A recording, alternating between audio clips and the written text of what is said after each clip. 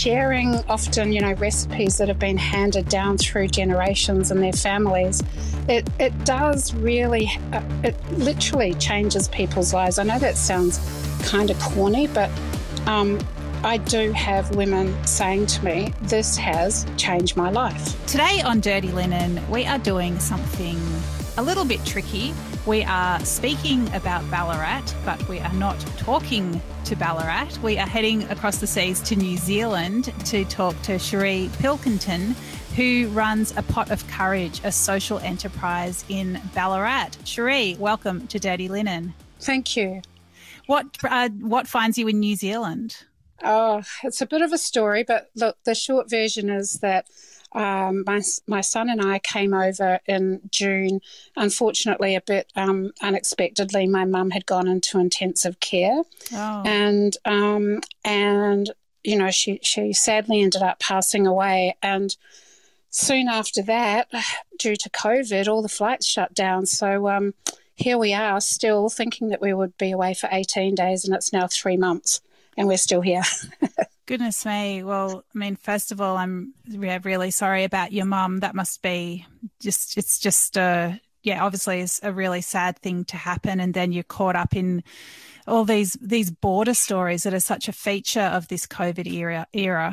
Yeah, it is. It's really difficult, but I remain positive and see the silver lining in all of this. It means that I can have more time with my dad and friends and family, and I'm in my family home that has been our family home for 52 years, and it's surrounded, of course, by mum stuff, but a lot of that stuff includes everything that's aligned with her passion for baking and cooking and sharing good food. So, there's lots of, even though I'm not in the cafe at the moment, I'm still very well connected to food and the pleasure of sharing it. Yeah, well, I mean, as you say, that you are looking at the positive, and that's, shows remarkable character. I really, really admire that. I find it very moving. What's it like for your son? Has he got stuff here that he wishes he was doing? Oh, yeah, pretty tricky. He's 13 and, not seeing his mates for 3 months and not seeing his dad and, just all the things that 13-year-olds would rather be doing than, kind of being a housemate with their mum and their grandfather for 3 months. But, and remote learning, all of that is quite a lot. But also, I was just talking with a friend this morning about this, about adjusting to the way that I have been raised, and very strong part of my Māori culture. And, this has been a lot of new experiences for him, particularly around the time of the death of my mum, and the way that we do things is quite confronting, I guess, for someone of his age who hasn't grown up in this culture. So that's been quite a challenge as well. Oh, that's so interesting. So your family is Maori? Yes, we have Māori on both sides of my family, and then also on Dad's family, Croatian. And so we, again, like being back here and having all that culture that I grew up with around me is a real reminder, actually, of how much we sacrifice when we live away from our culture and our families.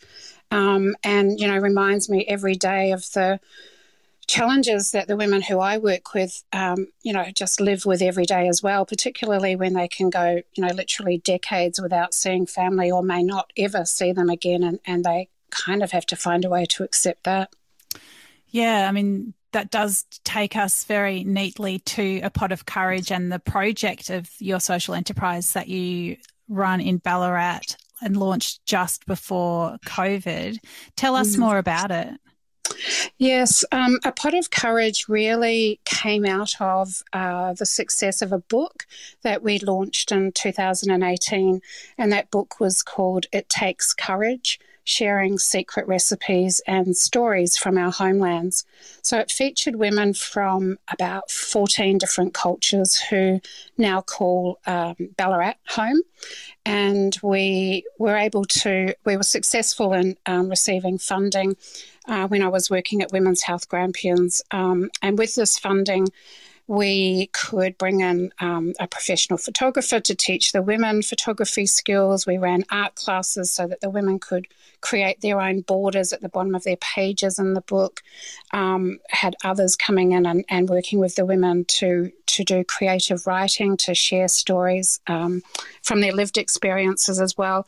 So that book actually was the real launch pad for what has now become our social enterprise, because when we launched the book in Ballarat, we thought, wouldn't it be great if there were, 50 people who came along and supported us? And there were about 130, and we had food there, of course, that was featured in the book. And people kept saying, wow, you guys, you need to open a restaurant, you need to run cooking classes. And it was right around that time that the women involved, I had them for a full day session every Thursday when I was working in the prevention of violence against women space. And at that time, they were talking about courage a lot, that it takes courage to navigate your way through, systems in our society, to leave your homeland and all that's familiar to you, to learn the public transport system. And, some days it takes courage simply to get out of bed. They talked a lot about how they had applied for so many jobs and just were not even getting an interview. And all they wanted was to be able to give back to their community and to kind of get ahead in some way. And it was really dragging a lot of them down. So kind of flippantly at that time, I said, you need to stop applying for jobs, because it's how many times can you be knocked down and be expected to get back up again? And create your own income. Look at what you can do that nobody else in this town can do. I come to I'm running these sessions with you every Thursday, and I say that I get to come to the best cafe in town every Thursday because I have this food laid out all over the table from all these pockets of the world, and it is absolutely delicious. And after we launched the book and we went through that conversation again, and up on the whiteboard, I just wrote 2 words in the middle of the board. I just put I can and then ... Tell me everything that you can do, all the skills that you have. And soon the whiteboard was full, ranging everything from, I can cook for a feast where 1,000 people have attended, or I can now drive a car. And I said, what, I think that we have enough ingredients here on the board to create a social enterprise that really showcases your skills and also shares your culture. Wow. I mean, that's already such an inspiring story, just to flip around this rejection into ability and, all the skills that were sitting in that room. Mm-hmm. Just tell me about some of the women that are in that room. Yeah.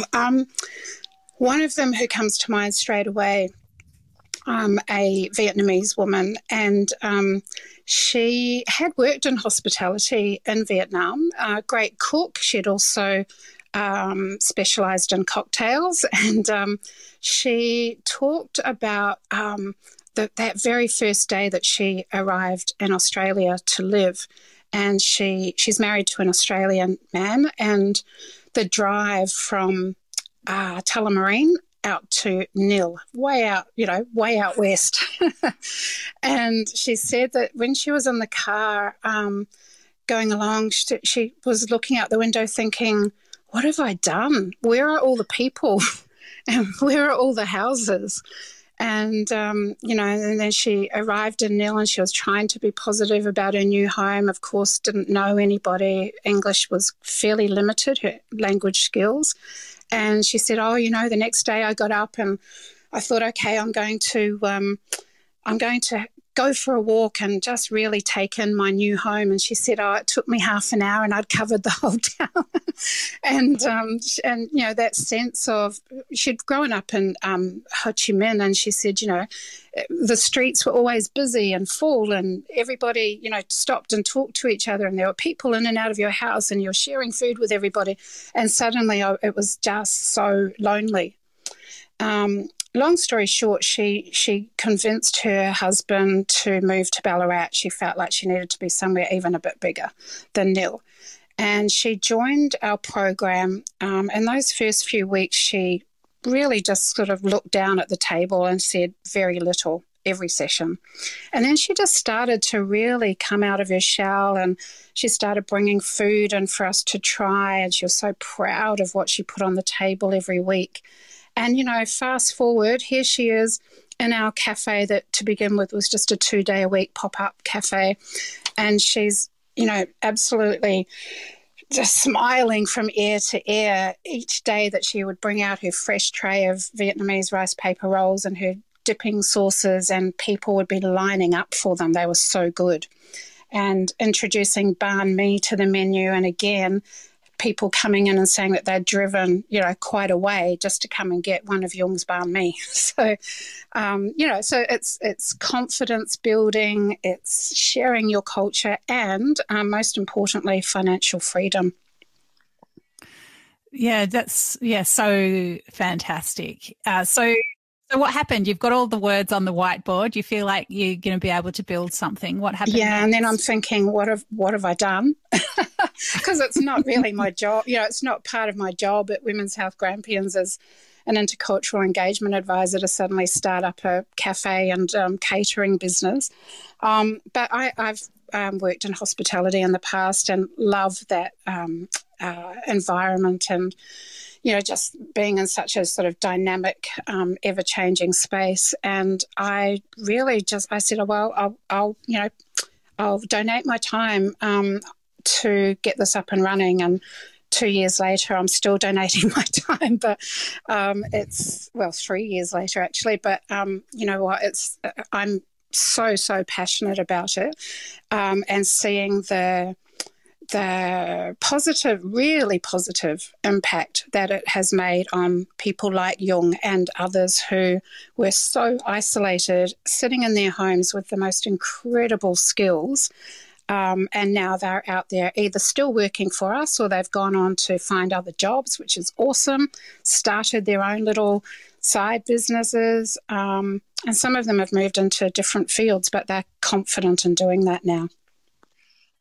And what kind of customers do you have? I mean, is it sort of people from within those intercultural communities, or is it, everybody in Ballarat? I mean, who is drawn to the cafe? Yeah, it's really interesting because we're very fortunate that we are now based in a large building that is known as Barclay Square in Ballarat. And it is managed by Ballarat Group Training. But under that roof, there are 19 organisations who, that's their base. And so, of course, we have, when COVID allows, we have, more than 100 people in the building every day who are working there. But the community has actually completely come on board and really they want to support what we do. When people know the story of what it is that I'm really trying to achieve, they just want to play a part in that success somehow. So, yeah, the Ballarat community has been incredible. Of course, there are a lot of our customer base are people who, maybe tend to be supportive of and embrace multiculturalism anyway, and also just want to help people to feel that they belong in Ballarat. So it's quite a mixture of people, but yeah, we're certainly well supported. And I mean, you've mentioned the sort of transformation that this project has had for people like Jung. Jung, yes. Jung, that's right. Sorry. What kinds of personal transformations are possible when someone's engaged to show their skills in this way? Yeah, well, we see their true personalities come out when they are given these opportunities, when you can see that other people are, not just enjoying your food, but paying for it and enjoying it, and then telling others to come and try this dish that Jung or Rishna or somebody made.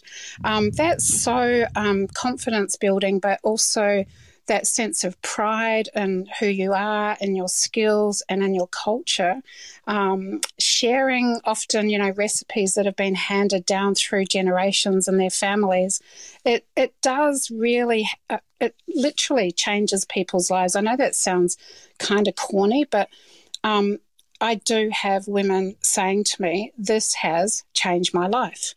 And I can only imagine what it would be like if you come to a new place and you don't have the language and you're not connecting with others, you're kind of looking at your four walls every day, and you're cooking all these amazing dishes in your home just for your immediate family to eat. And then suddenly someone says, hey, we could give you a bit more training and support and then paid hours to do what you love to do. And you will meet this other, this group of fabulous women who are in similar situations, and we will help you to be connected to other organisations and workplaces. It's kind of, it's gold, really, isn't it? It's a bit of a wraparound magic, isn't it? It's such a fantastic formula. So how many different cultures are represented at A Pot of Courage? At the moment, I was having a little bit of an add up this morning because even in these 3 months that I've been away, I know we've had a couple more additions to what we call the A Pot of Courage family. So Pakistani and Bangladeshi have been added to the mix in the last couple of months. So I think now we must be up to about 14, maybe, different cultures. That's, amongst our casual staff, and people do come and go. Sometimes there will be a baby added to the A Pot of Courage family and someone will time out for a while. But, overall, we've probably had probably close to 19 women through A Pot of Courage since late 2019. And, some of them are still involved, and we've had a lot of newbies come through as well. Is there a dish or a banquet or one of the cuisines that you've really just fallen in love with and, that you can't do without now? Look, I drool from over here in New Zealand when I see, our new menu going up as what happened a couple of weeks ago. And normally I would be, I would be taste testing. I'd be the quality assurance person at that end. So during lockdown last year, we had to be really innovative because we had only been in that cafe space for about 6 weeks before COVID hit. And I thought, oh no, how are we going to keep this going? So, the women came up with things like, okay, let's put together a Latin American banquet. Let's put together a Malaysian street food experience that people can order and have delivered at that time. So, I love our menu through and through. And I know it sounds really biased, but it's such good food and it's cooked with heart. It's really, you can see when the women are preparing the dishes that they're often thinking about, the grandmother or their mum or them up on a little stool at the kitchen bench in their younger years and learning all these things that they've now turned into an income. And it comes through in the food. Yeah, it's so rich, isn't it? It doesn't need to be just one thing. So, Cherie, COVID for a lot of people in Australia, it's been the biggest disruption to their lives. It's been, for some people, it's been the hardest thing that they've had to navigate. For a lot of people that have made Australia their home, they've been through lots of other types of dislocation and difficulty. What have you noticed from the women that you work with, just in terms of the way they're able to deal with the disruption of the pandemic, and their resilience around difficulties that we face? Yeah, so resilient. Like, if we think that this is the worst thing that we have to deal with, I think it can be very grounding to be around a table having that discussion and hearing stories of, well, I've lived, not myself, but, others would say, I've lived through conflict. I've lived through famines. I've had to wait years and years and years on a waiting list to be given permission to leave a refugee camp. And sometimes after 10, 15 years, I finally got that note up on a notice board in a refugee camp that has my name on it that says that I'm out of there and I'm moving to Australia. So I feel like every day things are put into perspective. And I certainly have learned a lot over the years from working with the refugee and migrant communities in Ballarat. And a lot of that is just simply about, sometimes just take a good hard look at yourself. If you think this is the worst thing that's going on, no, you probably need to get out and see the world a bit more and meet people from more diverse backgrounds and lived experiences. It's grounding to do that.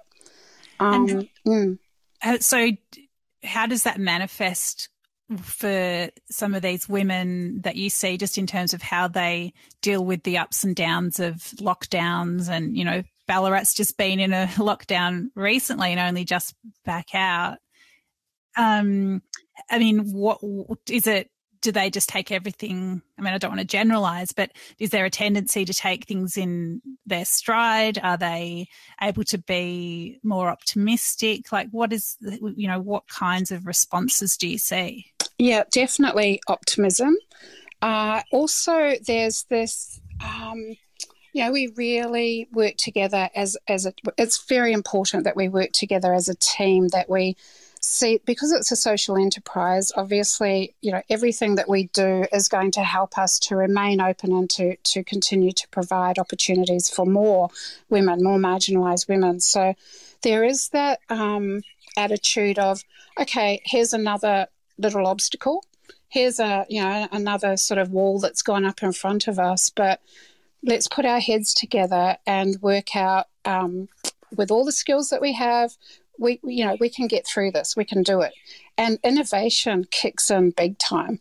So, our head chef, Rishna, and our kitchen coordinator, Lily, are both very creative and not just in food preparation, but in everything that they do. And they will come up with these amazing plans that I just say, go for it. Like this is the time that we can have a go at taking a risk, doing something differently. And we do so far anyway, keep kind of bouncing back each time another wall goes up. What kinds of things have they thought of? Well, even just things like, last year when COVID first hit, okay, we can't have the doors open as a cafe, but we still have a kitchen. We still have cooks who need some work. We have women who are out of work in other employment who we could pay to deliver, literally drive around Ballarat delivering food. So, that's when the takeaway delivery menu kicked in last year. And not just, let's just, sell our regular dishes. Let's think about what would be a truly new taste experience for people receiving this food on their doorstep. So that's how things like a Latin American banquet was born and the Malaysian street food experience. So always trying to think about what is our point of difference? What is it that makes us unique, and how can we really capitalise on that? They do that well, really well. And, that's the kind of space that I love to be in, where people can think outside the square, and we see it as another blank canvas that we can fill and colour in the way that we do. Love it. Cherie, you mentioned that you're there in your parents' or your family home with your mother's baking bits and pieces. I know that New Zealand baking culture is so strong. I've got a New Zealand baking Bible, and I know that there's so much love around a cake tin. What are some of the baked goods that your mum was known for and loved to make? Yeah, Mum, there was always, a full biscuit tin in our house, and And we always were at the bench, with Mum learning. And all of us, well, I'm not sure about my brother, but the three of us girls, we definitely have continued to be bakers and cookers and sharers of food right through life. Mum would, honestly, I'm blown away by the amount of recipes that she has cut out of newspapers. She's written down that have appeared on TV.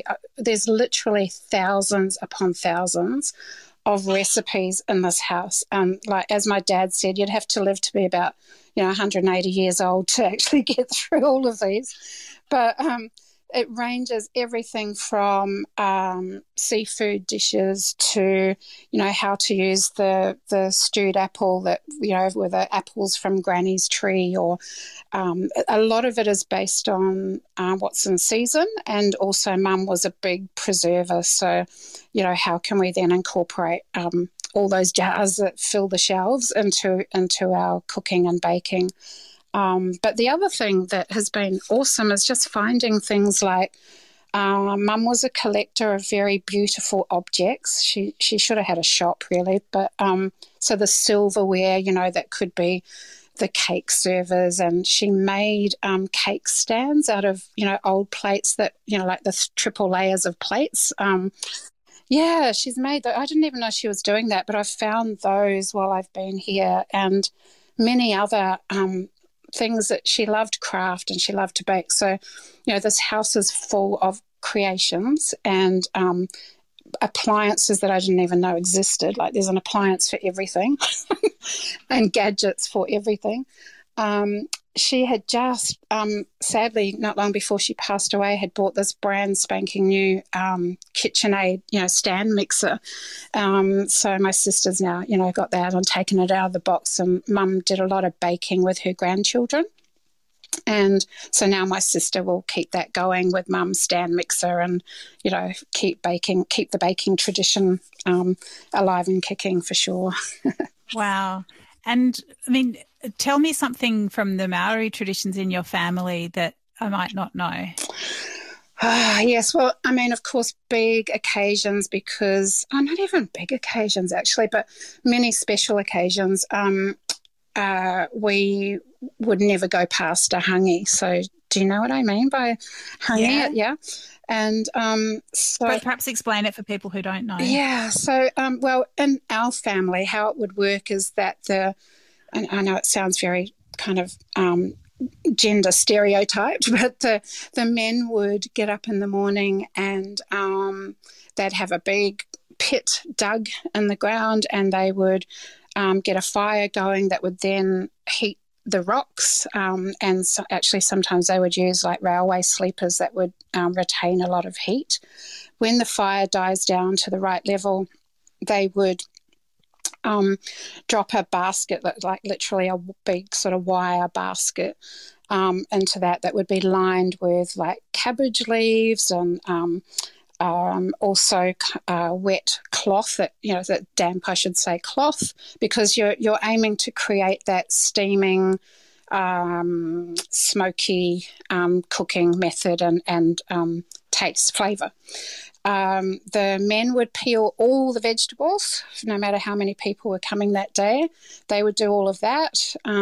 You could then, into the pit, you would put your vegetables, you'd put your meats. They all go in at the same time. And my nana even used to put steamed like plum puddings and like inside a like a, what do you call it? Like a gauze bag, linen kind of bag. I can't remember the right word, but anyway. Yeah. Like muslin. Yeah, that's right, muslin bag. And that would go, and then you basically seal it all up again with the damp cloths or old sheets and cabbage leaves, and you basically cover it again so all the earth goes on top, and depending on how much food is in there, it's hours later that it's then pulled up. And I mean, it's divine. It's healthy because it's a combination of steaming and smoking. And we always said that actually the next day was even better because those flavors were so strong throughout the food. And we'd chop it all up and put it in the oven and reheat it. And it nearly kind of makes me salivate thinking about it, because I don't get to have that much in Australia, of course. That was a big part of our upbringing. But then also just things like the other day I bought a big bag of watercress. Now, really, as one of my cousins said, you could have just gone down the road to the drain and got it for free. But, for me, a massive big bag for $4 was absolutely a bargain. And, I've been living on that stuff for the last few days, and sandwiches and adding it to dishes, and I've added it everywhere in the last 4 days. Seafood is another thing, because obviously we're almost never far from the sea. And so over the last week, I think we've had 3 or 4 different people dropping off fresh snapper. I know, and it's just, and I've you get a bit spoiled, really, because, that stuff's, it's, I don't know, $40-something or whatever it is in Australia a kilo.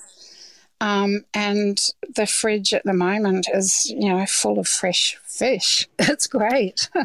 Actually, where exactly in New Zealand are you? So I grew up in the area that's called the Waikato. So Hamilton is the nearest city, and I grew up in a fairly small town of about 7,000 called Morrinsville.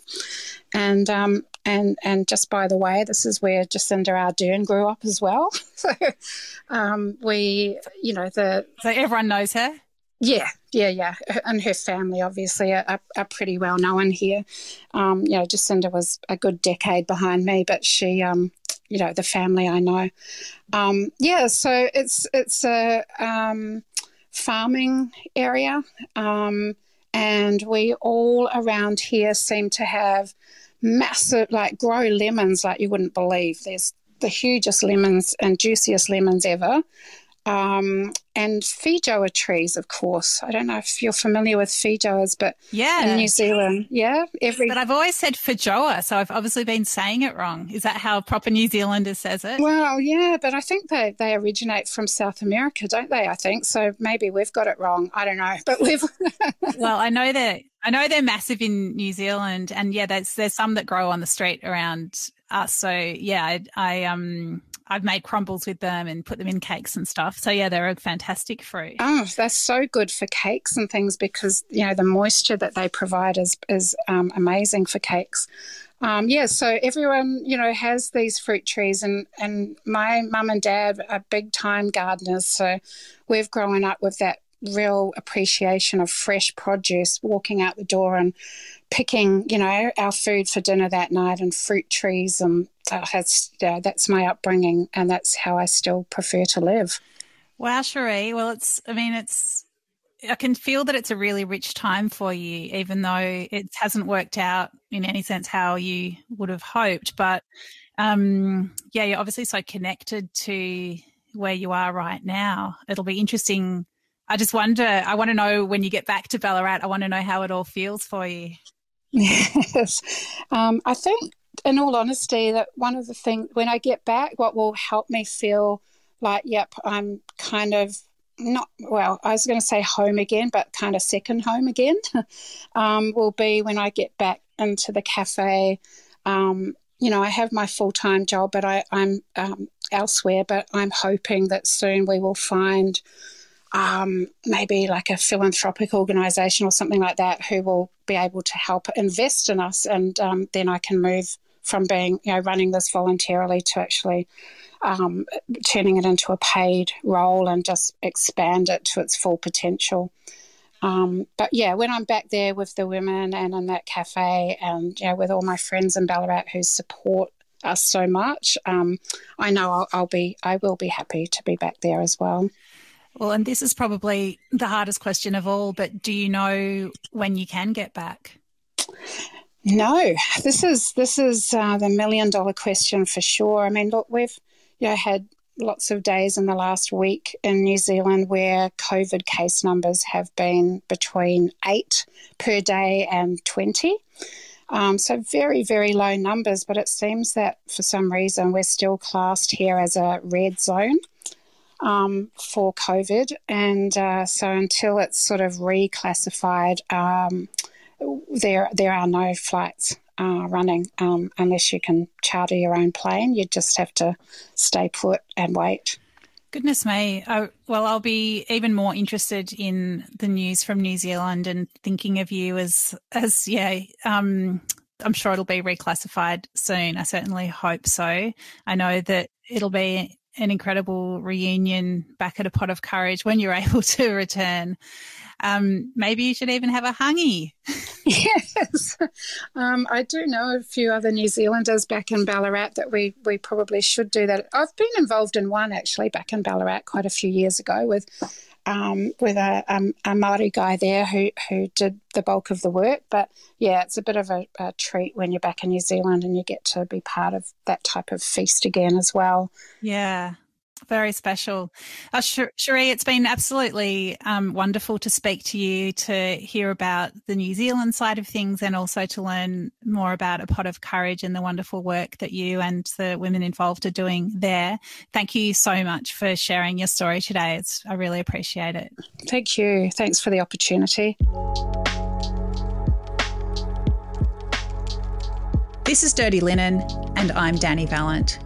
We air the issues that the hospitality industry finds hard to talk about, hearing from different people with unique perspectives. We want to hear from you as well. If you have something that needs to be said about a topic, get in touch so we can include your perspective. Contact us at dirtylinen@deepintheweeds.com.au or hit us up on Insta @Dirty Linen Podcast. We can't wait to hear from you.